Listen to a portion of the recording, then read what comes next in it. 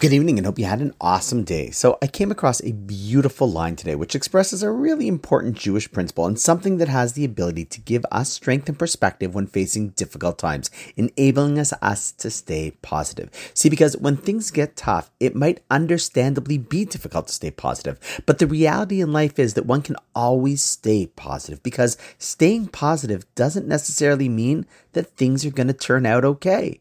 It's knowing that no matter what and how things turn out, you will be okay. See, this is a really big distinction to have. The idea that everything will always turn out okay in the way we want it to be is nice, it's hopeful, but it's not necessarily true, especially not in the short run. We've all been through things in life that didn't turn out with the immediate silver lining that we'd hoped or wished for. However, you know what?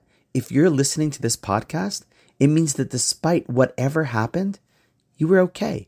I mean, I remember when one of my daughters was going through some tough times, we would sit and read a book together written by Rabbi G. And in there, I remember him writing something to the effect of, if you look around and all your body parts are still connected, chances are you're going to be okay.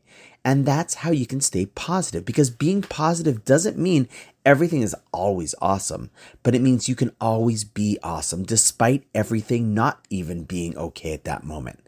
And so in order to go ahead and always stay positive, all you have to do is stay positive. And on that note, wishing you an awesome night. And I look forward to seeing you tomorrow.